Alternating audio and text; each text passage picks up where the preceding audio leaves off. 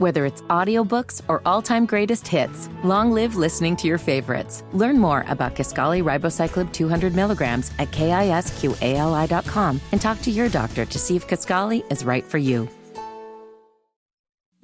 The Hammer and Nigel Show.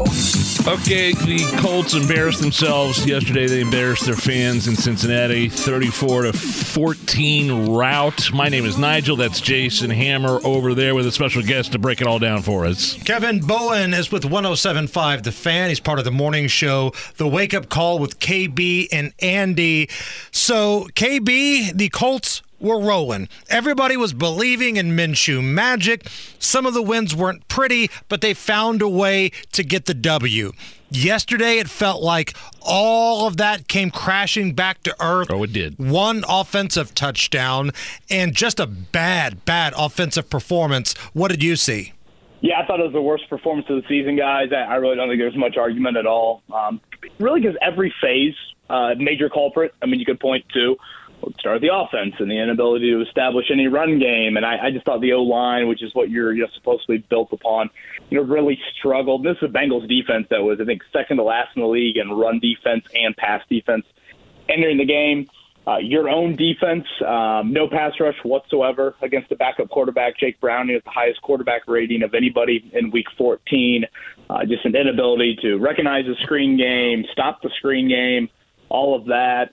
And then, lastly, you got to point to special teams, and Matt Gay has been, arguably your best, most reliable player all season long. He misses 2 kicks inside of 40. He had a huge penalty that extended a drive on a field goal, and then to kind of put the cherry on top, you fumble a punt late when one of Isaiah McKenzie's teammates runs into him. So. Everybody at fault, Shane Steichen on down, and now your playoff margin has shrunk considerably, and I cannot stress how important Saturday against Pittsburgh is for this team. Okay, so I'm going to probably freak people out just a little bit. I'm going to be the positive one here. Oh. Because I know it was a rough weekend for Colts and Pacer fans alike, and we'll talk Pacers in just a moment, but if the Colts can take care of Pittsburgh in Indy on Saturday, which, let's be honest, it might sound like a Steelers home game in there, but Colts are here against the Steelers on a short week. If they can win that, I'm looking at the teams ahead of them, KB. It's kind of a round robin. They're going to beat the crap out of each other. Somebody's got to lose. Colts are still very much in this thing, and if you would have told me at the beginning of the year, we'd be on the radio on December 11th talking about holding your own destiny for a playoff run. I think we'd all take that. Certainly, yeah. I think that's a fair point to make. At first, I was a little nervous there, you spinning it positively. I was wondering what you got into this weekend. I'm still drunk from Vegas, Kevin. There is an element of, just look at Houston and Pittsburgh specifically. Pittsburgh has lost back-to-back games against, 10 lost teams in New England and Arizona.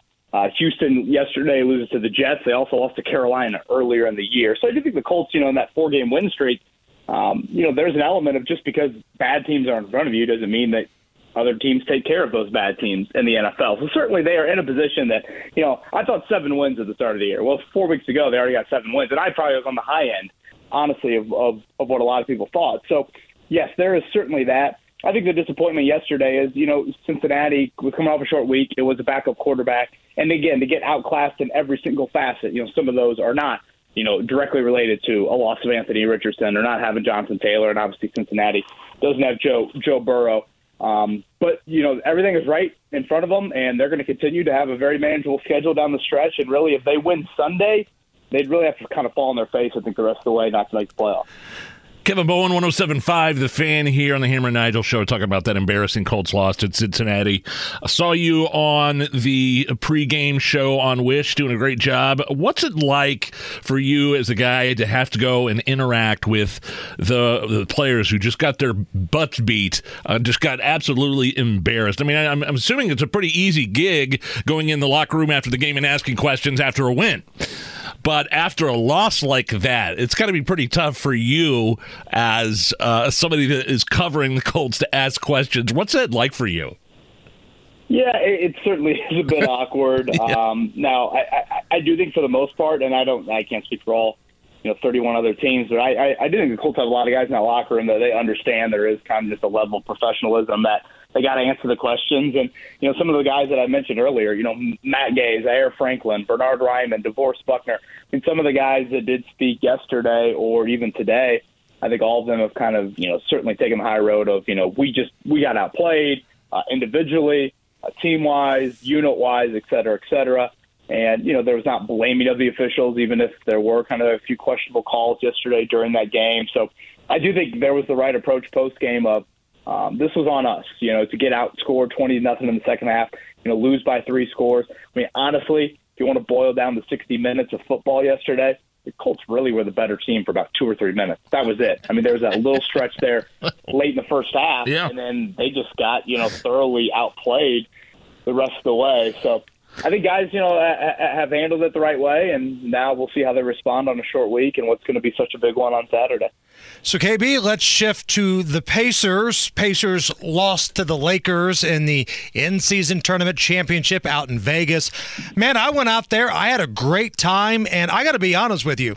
The thing that I love that this in-season tournament has done for the Indiana Pacers, it's reinvigorated a fan base. Because when I went out there, I thought it would be 90-10, Lakers fans to Pacers fans ratio. I mean, it was still a Lakers home game. I would say it was probably 70-30, 70% Laker fans, 30% Pacer fans.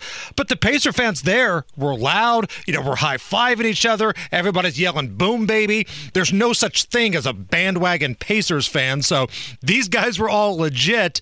And even though they lost, I thought this whole in-season tournament thing was really good for the Pacers. Yeah, I could not agree more. I think just a roaring success, much needed, frankly, for the franchise, much needed for this current rebuild as well. It's kind of jarring to even say it, but, when you think about it, Hammer, it's been 9 years since this franchise has won a playoff series. It's been 6 years since they've won a playoff game, period. The last 2 times they were in the playoffs, they were swept. They've lost 9 straight playoff games.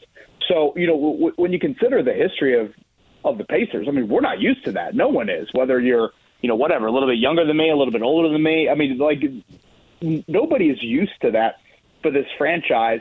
And I think you've reached a point in this rebuild to where you've got a good chunk of the core in place. There can still be some tweaks, and they still have some room to make substantial changes if they want to, but there are a lot of pieces that you obviously hope to grow with. Well, now it's time to experience moments like, you had in Vegas, or what last Monday was inside of Gainbridge Fieldhouse, of playoff intensity, playing high-level teams, the one-and-done feel to it of you win or you go home, and how you react to that. And, for the most part, the Pacers reacted really, really darn well to it throughout this tournament. I kind of compared it to an NCAA tournament field, like, the Pacers are kind of like the 5 or 6 seed that gets hot in the NCAA tournament and gets all the way to the championship game. That's kind of how I'm now looking at it. Now the question becomes, can you bottle it up? Can you continue it through the rest of the season? And certainly, hopefully get back into the playoffs come April and May. But unquestionably, this is something that the organization needed, the fan base needed, and I think they're going to feel the effects of this for a long, long time. Now, hopefully they don't blow that tonight by losing to an awful Detroit team that's lost like 18 or 19 games in a row or something, because this is a bad spot, honestly, for the Pacers. Man, watching that game, though, it became reality that Pacers have nothing to offer inside. Anthony Davis just had his way with the Indiana Pacers. None of the draft picks or young guys are able to muscle up a good, legit NBA big just yet. Do they need to make a move, Kevin? Yeah, I think if you're going to live a little bit in kind of the short term, okay, what do you need to do to get better in April? I do think something in the kind of that 4 or 5 man range, more defensive minded, more rebounding minded. I mean, the Lakers just dominated the paint. The Lakers hit like 1 or 2 threes in the entire game. Right. And that is, astonishingly bad for an NBA team. And yet they just owned the Pacers down low. I thought for how well Miles Turner played against the Bucks, he was equally as bad on Saturday night. I didn't think Buddy Hield or Bruce Brown, some of the other veteran starters, helped you out. But that is an area, I know Jalen Smith has been banged up, and his return, should be somewhat soon. But still, I don't know if he, hey, that's the guy moving forward to kind of help you out there. They, let Daniel Tice go a couple weeks ago. Jarris Walker, the rookie, the top 10 pick, has still really not found any sort of consistent role with the NBA team just yet. So I do think if you are going to kind of look in the, okay, what do you need to help you out right now?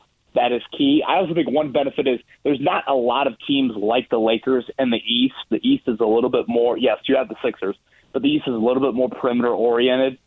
So does that play into the Pacers' favor? Probably. But still, I think if you're going to try and kind of round out your group for the here and now, you got a couple draft picks, trade deadline in a couple months. That is something I think you could explore. Where can we get more coverage? Yeah, 107.5 The Fan. A lot of people ask me, okay, what are the playoff standings, tiebreakers, what's at stake on Saturday? Head to our website, 107.5 The Fan. Got an article up on that. And then the morning show every single morning, Monday through Friday, 7 to 10 a.m. over on 93.5, 107.5 The Fan. Kevin Bowen, KB from 107.5 The Fan. Kevin, thanks so much. We'll talk again next Monday. You bet, guys. Have a good one. It's the Hammer and Nigel Show.